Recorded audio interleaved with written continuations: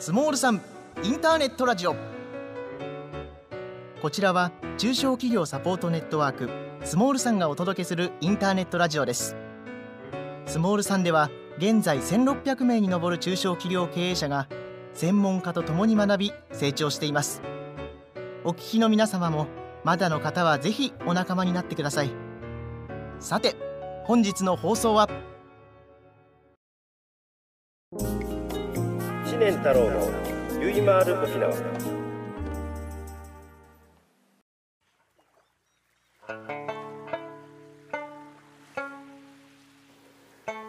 知念太郎のゆいまーる沖縄。ゆいまーるとは私の一番好きな沖縄方言であり、直訳すると結び回るとなります。県外にもゆいという相互扶助の制度がありますが同じです。番組では沖縄を良くしたい、日本を良くしたいとの熱い思いを持つ仲間、尊敬する先輩の方々をゲストに迎え、熱い思いのバトンを結び回してまいります。さて本日はゲストではなく、私どもの方にですね、研修の依頼が最近多いタイトルから、今期を振り返り課題を明確にするとともに来期をどう具体的に実践し達成を約束するのかについての内容をご紹介させていただきたく思います。私のプロフィールをご紹介する機会がなかなかございませんので、本日はプロフィールもご紹介させていただきます。名前はね、知念太郎でございます。人と企業を育成し幸せを作るの使命実現のため、県内外の企業十数社の経営サポートを通し、仕事の仕組み作り、人づくりを支援し、企業の結果の最大化を実現させていただいています。肩書きはいくつかございます。まず一つ目は人材教育株式会社代表取締役社長をさせていただいています。また全国展開しておりますプロセスマネジメント大学沖縄校の校長もさせていただいています。またスモールさんではプロセスマネジメントプロデューサー、その他はインテリジェンスアソシエイトセルフプロデュースコーチ、これはコーチングの資格を取っています。また大学におきましては沖縄国際大学法学部非常勤講師をさせていただいています。また公益社団法人北那覇法人会では研修講師をさせていただいています。メディア関係におきましては BS11 中小企業ビジネスジャーナルで平成29年4月、結構前になりますが、売れる営業マンの育て方、同じく中小企業ビジネスジャーナル、こちらは令和元年10月になりますが、人事評価を問うにてゲスト出演させていただいています。ご興味がある方におきましては YouTube でもアップされてますので、ぜひ見ていただければと思います。最近ではですね、ライフワークでもある学生の皆様方への講演にて、今年6月9日の琉球新報にて串川商業高校野球部の皆様、そしてご父兄の皆様方への講義が取り上げられました。はい、そんな私でございますけれども、本日は先ほどご紹介しました課題を明確にするとともに来期をどう具体的に実践し達成を約束するのかという研修におきまして内容のご紹介をさせていただきます。どうぞお聞きください。きれい、気持ちいい、心地いい、住まいから笑顔を作り出す。宝工機はそんな住まいづくりのお手伝いをしています。25年間積み上げた技術力とサービスでハウスクリーニング、定期清掃、植木のお手入れからリフォーム、水のトラブル、ゴミの撤去、蜂の駆除まで、お住まいのお悩みなら何でもご相談ください。高い品質、良いサービス、宝工機。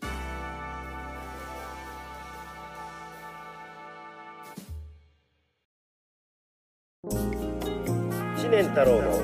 ゆいまーる沖縄。さて本日の内容はですね、先ほどもご紹介しました通り、弊社にですね最近多い、研修依頼のタイトル、今期を振り返り課題を明確にするとともに来期をどう具体的に実践し達成を約束するのかという内容についてご紹介したく思います。こちらの研修はですね、実際的には中身の振り返りという形が中心になってくるんですけれども、どの企業様におかれましても、ただ単にですねタイトルを立てて、振り返りをするという中ではなかなか深まらないということでの依頼なんですね。そして例えばですね、今期の結果行動は点数にすると何点ですかとかっていう形でスタートをしていくんですが、その前にですね、実際にあった企業様での事例とかをご紹介しながら、それから各部で検討し、振り返りをしていったりします。まず最初に今申し上げた今期の結果行動は何点になりますかということなんですけども、こういった内容をご紹介したりします。これ実際にねあった話です。タイトル、目標とは約束です。先月目標 50% しかできず未達成ですみませんでしたとある管理職者から報告がありました。そこで私は今月あなたには給料半分しか払えませんがいいですかと聞いてみました。彼はいやそれは困ります。決まった給与の支払いは私と会社の約束じゃありませんかと言いました。私はではあなたの目標達成は会社との約束ではないのですかと彼に聞き返しました。会社は社員に支払う給料は何が何でも果たさなければならない約束だと思っています。しかし社員であるあなたが目標を単に頑張る目安としてしか考えず、目標未達成でも仕方がないと思ったとき、会社の目標も未達成になり利益は上がらず、会社もまた社員に決められた給料を支払うという約束は果たせなくなってしまいます。目標とは単に頑張る目安ではなく、何が何でも果たさなければならない会社と社員の約束なのです。これはですね、実際にあった話なんですね。ある会社様でですね、コンサルタントさせていただいている会社で、ずっと未達成続いているんだけれどもなかなか本人響いてない、会社に来れば給料がもらえるのが当たり前じゃないかなというふうに思っているような社員の方がいらっしゃいました。その際にですね、社長の方からちょっと面談をしてもらえませんかという話がありましたので、こういった話をしてみたんですね。もちろん実際に給料半分に下げるつもりでこういった話をしたわけではないんですけれども、まず今申し上げたように社員の方からはいやいや私と会社の約束ね、これは給料いくらいくらということじゃないですかと、それをちゃんと払ってもらわないと困りますという話がありました。それはねもちろん当然だと思います。しかしね、ここで私が言いたかったのは、もしみんなが会社の皆さんが全員そう思ってしまった時ですね、当然そうですけれども会社も売上目標というのがあって、この売上から社員の皆様に給料を支払っておりますので、みんながそういう気持ちで全員が未達成で、極端な話皆さんの目標達成が半分、売上が半分だとしたら結果として会社も払えなくなってしまうんだよと、そういったことを一人一人が正しく理解しなければ、会社に来てるだけということだけでは給料を払える原資が会社もしっかりと得ることができなくなって、会社もまた結果的に決められた給料を支払うという約束が果たせなくなってしまうんだよということをちゃんと理解してもらいたい。そして、それぞれの目標というものは今申し上げたように社員の皆様方に約束した給与を会社がちゃんと支払うための一つの目標になっているわけだから、一人一人の社員の皆様方の目標というのは単なる目安ではなくて、何が何でも果たさなければならない会社と社員の約束ではありませんかという話ですね。こういった話を実際面談をしたことがありますよというような説明をした上でですね、今期の結果行動は何点になっていると思いますかというような振り返りをしてもらいます。先ほども申し上げたようにいきなりはい何点でしたか検討してくださいと言ったとしてもですね、何をもって検討した方がいいのかということが迷いますので、こういった話をした上でですね、今期の結果、行動は点数にすると何点ですかというような議論をしてもらったりします。さて続きまして、点数の振り返り、現状確認ができましたら、今度は新たな目標に向かっていくわけなんですけれども、そこに対する課題、あとはその課題になった原因は何かというところをね、今度は掘り下げていきます。その際にもですね、いきなり今申し上げたような形で話をしてもなかなか深まりませんので、ここでまた2つ事例をねご紹介させていただきたく思います。はい、1つ目、タイトルはあなたは評論家ですか。目標設定会議で前期は顧客数が減り単価も下がったので今期の目標は下げるのが妥当だと思いますと A 係長から提案がありました。私は顧客数が減り単価が下がった前期に合わせて目標を下げ続けたらあなたの部署は採算が取れなくなり廃部になります。それでいいですかと質問しました。 A 係長は私も業績は上げたいんですよ。でも前期の資料で業績は下がっていますからと資料を示しながら反論しました。私はあなたは評論家ですか。資料から傾向を見つけ目標を下げようとしている今のあなたは評論家です。リーダーの仕事は下がる傾向の業績をどうしたら上げることができるのかを考え実践することですと指摘しました。あなたの部署を守り自分や家族を守りたいのなら結果が求められない評論家ではなく常に結果が求められるリーダーでなくてはならないのです。さて今のあなたは評論家ですか、それともリーダーですかという話です。こういった話をね、先ほど申し上げたように課題は何ですか、原因は何ですかということの振り返りの前に投げかけるんですね。そうすることによって、評論家だったかもしれないとかリーダーとしてどれだけ深く具体的に、今の実績を分析したりしながらどうしたら上がるのかということに積極的に取り組めていたのかどうなのか、そういったことをね考えてもらったりします。2つ目、タイトル、厳しさは優しさです。数年前ある社員が連続未達成の末退職しました。私はその退職した社員の上司にあなたには本当の優しさがないと叱りました。なぜならその上司は部下の連続未達成が退職につながることを意識し、部下のために何が何でも目標を達成する厳しい指導をしなかったからです。会社は目標未達成の社員を放置し、未達成でも在職が許されるようになったら、やがて存続できなくなり倒産します。ですから未達成の社員を許すことができないのです。上司は未達成による部下の退職を防ぐために上司として常に何をしなければならないかを考え、具体的に指導し、部下が会社で安定して勤められるよう部下の目標を達成させ続けなければなりません。上司は部下が会社に在職できるように厳しく指導し、何が何でも目標を達成させるのが役割責任であり、その厳しさこそが本当の優しさなのです。以上です。こちらもそうなんですけれどもね、振り返りの時に本当に、部下を達成させるためにどれぐらい、厳しく接することができたのか、そして達成させたというね、最終的には優しさがありましたかというようなことを振り返ってもらったりします。実はですね、僕自身もこれ過去に上司に指摘されたことなんですよ。私がね、就任に なりたての頃ですね、26、7歳ぐらいの時だったと思います。部長の方に呼ばれましてね、同僚の A 君がいたんですけどもね、僕よりちょっと年上の A 君でしたけれども、どう思うかってことを聞かれました。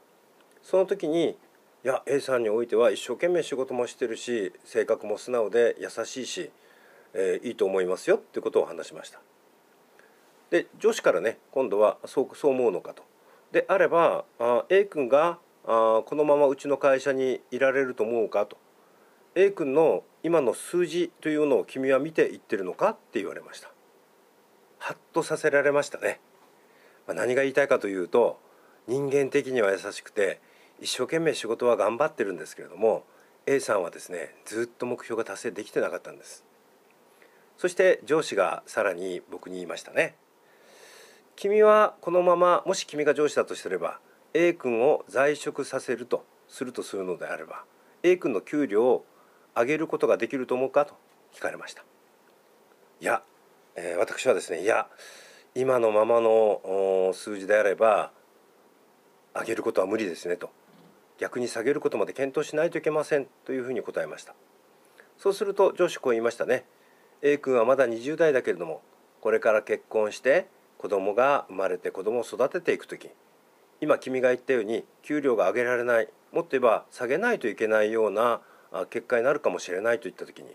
君はうちの会社で A 君を飼い殺しにするというような選択をするようなことを今言ってるのが分かるかというふうにね、強く指摘されたんですね。でその時僕はハッとしたんですよ。もちろん人間的な優しさも非常に大切で、これが根底になることは分かるんですけれども、やはり我々は同時にですね、数字も絶対達成させないといけないし、上司であれば厳しく指導してでも部下がしっかりと達成し会社にいられるようにすると、これこそが本当の優しさなんだということにその時にね気づかされたっていうことがあるんですね。ですから私もですね、部下の連続未達成というのがもう常にね退職につながってしまうという危機感を持ちながら、部下が会社とともにね変化成長するためにもやはり目標達成ということは絶対必要なんだなということが気づかされたんですね。ですからこういったことも説明しながら、会社の研修の中では課題はどこにあったのかと、上司が先ほど申し上げた評論家になってないか、部下に対する厳しい指導を本当にできたのか、そういったことをね問うための一つの題材としてお話をさせていただいています。はい、番組はまだまだ続きます。地域コミュニティを大切にする金融機関、第一勧業信用組合。地域やお客様の課題解決、そして永続的な社会づくりに貢献します。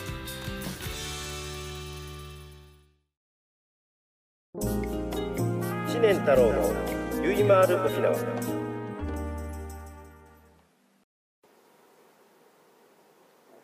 さて続きまして、来期は具体的にどう行動し達成しますかというタイトルで話を進める際に、皆様方にね一つ先ほどと同じように事例をお話しさせていただいたりします。今度はね3つあります。1つ目、タイトル、黒字社員、赤字社員、投資社員。会社には黒字社員と赤字社員、そして採用されたばかりでまだ利益を上げていない投資社員がいます。会社の損益はその3つの社員の総見によって決まります。例えば年収1000万円の高額給与でも会社に1500万円の利益をもたらしていれば500万円の黒字社員です。また年収200万円の給与でも100万円の利益しか上げきれない社員は100万円の赤字社員です。つまり給料が高い低いの問題ではないのです。また投資社員には期限があり、期限終了後黒字社員として会社に利益をもたらすことが要求されます。社長をはじめ社員の責任は会社の存続のために利益を上げることです。利益を上げるためには投資社員が計画通り黒字社員に育つこと、赤字社員が黒字社員に変わること、つまり全社員が黒字社員になることです。今あなたの部下が赤字社員だとしたら、黒字社員に変化成長するスタートの1年にしてくださいというお話です。はい、こちらもですね、私も経営者として、もう22年経営させていただいてますけども、常にここをねやはり意識してるんですね。採用されたばかりもしくは例えば1年経つ社員におきましても、ちっちゃい目標もね必ず、つけるように推奨しておりますし、そしていつ、もしくはいくらの、売上を上げた時あなたは黒字になるんだよ、そういったことを常に意識、させなければいけないのではないかなっていう話なんですね。また社員さんはねもちろん自分の目標すべきことを一生懸命頑張ってますが、これが黒字か赤字かというところと紐づいてない場合があるんですね。ですから会社におきましても目標設定はやはり全社員が黒字になるような目標設定ではないといけないと思いますし、当然ねそうでなければ売上とね、経費人件費がね合わなくなってしまうわけですね。ですから黒字社員、赤字社員、投資社員、そういった意識をしっかり持ちながら、具体的に、目標設定もそうなんですけども、どう具体的にして達成していくのかということを考えようという話です。2つ目ですね、タイトルは誰のための涙ですか。いつも目標未達成で業績の悪い支店の支店長の話です。支店長は支店長会議で業績不振の原因を聞かれ、私は支店のため全力で頑張っているのに部下に気持ちは伝わらない、部下が本気で頑張ってくれないのですと訴えました。彼は言葉を続けているうちについに男泣きに泣き出してしまいました。この支店長の涙には大切なものが欠けています。自分は全力で頑張っているのに業績が上がらない悔しさ、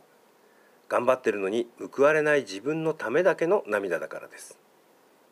しかし支店長は未達成で惨めな思いをしている部下のために泣いたことがあるのでしょうか。またできなかった部下が苦労の末に一件のお客様を獲得したとき、手を握りしめ嬉しさのあまり泣いたことはあるのでしょうか。支店長の自分のためではなく部下のためになければ、部下は支店のために必死で頑張るでしょうし、部下のための支店長の涙が部下の業績を上げ支店を変えるのですというお話です。こちらもですね、実際にあった話です。支店長会議の時にですね、今ご報告申し上げたように、ある支店長が今のようにですね、一生懸命俺は頑張ってるということを説明しながら男泣きに泣き始めたんですね。最初はね、この支店長の頑張りの話をずっと聞いてて、すごく頑張ってるなと思ったんですが、だんだんね、正直しらけてきちゃいまして、自分のことしか言ってないな、自分はこう頑張ってるのに部下は頑張ってないというふうに聞こえてきたもんですからね、部下にどう接してるのって、誰のために泣いているのっていうところをね問いかけたくて、この文章を、作り、みんなで議論させてもらったんですよね。やはり、支店長がどう言ったかということが結果になるのではなくて、部下がお客様とどう接したのかということが結果につながると思いますので、支店長は部下のためにどれだけ頑張れるのか、泣いてあげれるのか、そうすると今度は部下がお客様のためにどれだけ頑張れるのか、どれだけお客様に親身にできるのか、こちらの方がまた業績につながってくるのではないかなというふうに思うんですよね。ですから誰のためにって言った時に、最終的には会社が言った通りになるのではなくて、お客様と接する社員がやった通りにしかなりませんので、やっぱりお客様と接する社員をね鼓舞してあげるために、社員にね矛先を向けてしっかり頑張ってあげないといけないのじゃないか、サポートしてあげないといけないのではないか、そのようにね思う、事例です。さて3つ目、タイトル、あなたの保証は誰がしますか。ある会社の社員面談で、家族を安心させるため会社は雇用を保証してくれるのかを教えてもらいたいとの質問を受けました。私は保証できる会社はないと答えました。なぜなら将来の売上や収益などの計画をもとに会社の現状を伝えることはできても、会社がその計画通りの実績になるかは質問したあなた自身が役割責任を果たすかどうかにかかっているからです。また役割責任を果たさない社員が多く、赤字に陥った会社に社員の雇用を保証する力はありません。逆にあなたが会社の存続に責任を持ち、会社を保証すべく懸命に役割責任を果たしたとき、会社は存続に必要不可欠であるあなたの雇用を保証することができるのです。保証とは一方的に求め受ける権利ではありません。あなたが会社の存続を保証し、死に物狂いで頑張った結果、暗にお互いが保証し合う互恵の関係が築かれるのです。今あなたは会社から保証される人ですかという内容です。はい、こちらもね、もう本当にもう経営をしているとその通りじゃないかなと思って書いたことなんですけども、実際ね社員さんからすれば保証してもらえるのかという権利主張、したい気持ちはよくわかるんですけれども、これ互恵の関係なんですよね。経営者がね、一方的にたくさんの資産を持っていて、この資産を給与として分け与えているというようなもし経営をしているのであれば、それは保証できるできないというのは今の自分の資産状況を見て言うことはできるかもしれませんが、会社はねやっぱり存続するために、毎年利益を上げ続けなければなりませんし、そのために計画があるわけですよね。でその計画というのは質問したあなた自身が役割責任を果たすかどうか、あなた以外の全社員が役割や責任を果たすかどうか、その総見によって決まるわけですから、それと同じく、互恵の関係が築かれてなければ一方的にね保証を求められても、これ難しいですよという話なんですね。ですから管理職者の皆さんもそうですし、社員の皆さんもそうですけれども、やっぱり自分が保証される人間になるために、ね、達成すればですね、当然ですが会社も存続に必要不可欠であるあなたにおいて、ぜひうちの会社にいてくださいと言われるわけですから、そういうふうになった時に初めて互恵の関係が築かれると思うんですね。そういったことを投げながら、今あなたは会社から保証される人ですかというようなことをね、問うたりするわけですね。そういったことを含めて具体的にじゃあどう行動してどう達成するのか、ね、そういったことをディスカッションしてもらいながら、また実際にねあった話を深掘りしながら、当然その内容は管理職者の人、社員の人、会社によって違いますけれども、深掘りをしていったりとかしております。はい、番組はまだまだ続きます。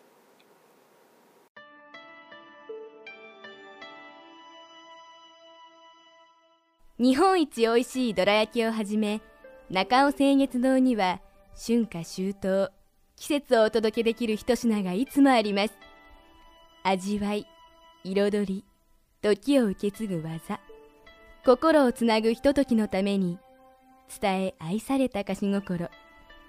富山県高岡市の伝統の和菓子屋、中尾清月堂に来られんか。スモール3は1600名に上る中小企業経営者と10名の専門家たちが共に学ぶ知的サポートネットワークです。月2回ニュースが配信され、そして全国にゼミが組織され、毎月勉強会が行われています。入会ご希望の方はホームページからどうぞ。知念太郎のゆいまーる沖縄。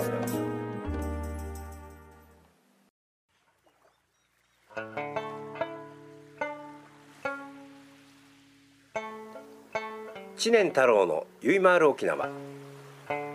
本日はですね、弊社に依頼がある研修の中から、研修タイトル今期を振り返り課題を明確にするとともに、来期をどう具体的に実践し達成を約束するのかということのね、研修内容におきまして、今期の結果、行動は点数にすると何点ですかというね話し合いをする前の一つの事例、そして課題は何で原因は何ですかということをね検討するにあたっての内容を2つ、そして来期は具体的にどう行動し達成しますかということにおける事例を3つ、お話をさせていただきました。最後になりますけれどもね、最後はねこういうお話をさせていただきます。タイトル、成功とはやり続けること。幼い時に父が破産し、9歳ででっち奉公に出され、苦労に苦労を重ねた上で独立し、二股ソケットを開発してパナソニックを築き上げ、経営の神様と言われた故松下幸之助さんは、成功とは成功するまでやり続けることで、失敗とは成功するまでやり続けないことですと言っています。聞けば当たり前ですが、自分を信じ頑張り抜ける強い信念が必要です。また松下幸之助さんは、命を懸けるほどの真剣さがあって初めて何をいつまでにどうしなければならないのかという力強い行動力が生まれるとも言っています。つまり成功とは命を懸けるほどの強い信念があり、その強い信念から生まれる真剣で具体的な行動を成功するまで迷わず一生懸命一心不乱にやり続けることなのですという話です。ですから我々もね、自分の家族を守り、会社を守り、お客さんを幸せにしていくためにはですね、やはり成功に向かってやり続けること、強い信念を持ってやり続けること、そこをね最後はみんなで約束しようよという形でね、みんなで約束をして、研修を終えると、そんな形でね研修をさせていただいております。もちろんね、会社管理職者個別によって事例は違ってくるんですけどね、一つの題材として取り上げてそこら辺にね、皆様方の意見も聞きながら研修を深めさせていただいて、1日を終える、こんな研修をさせていただいております。知念太郎のゆいまーる沖縄、今回はねこれで終了させていただきます。次回からまたゲストをお呼び、させていただきたく思います。本日もお聞きいただきまして誠にありがとうございました。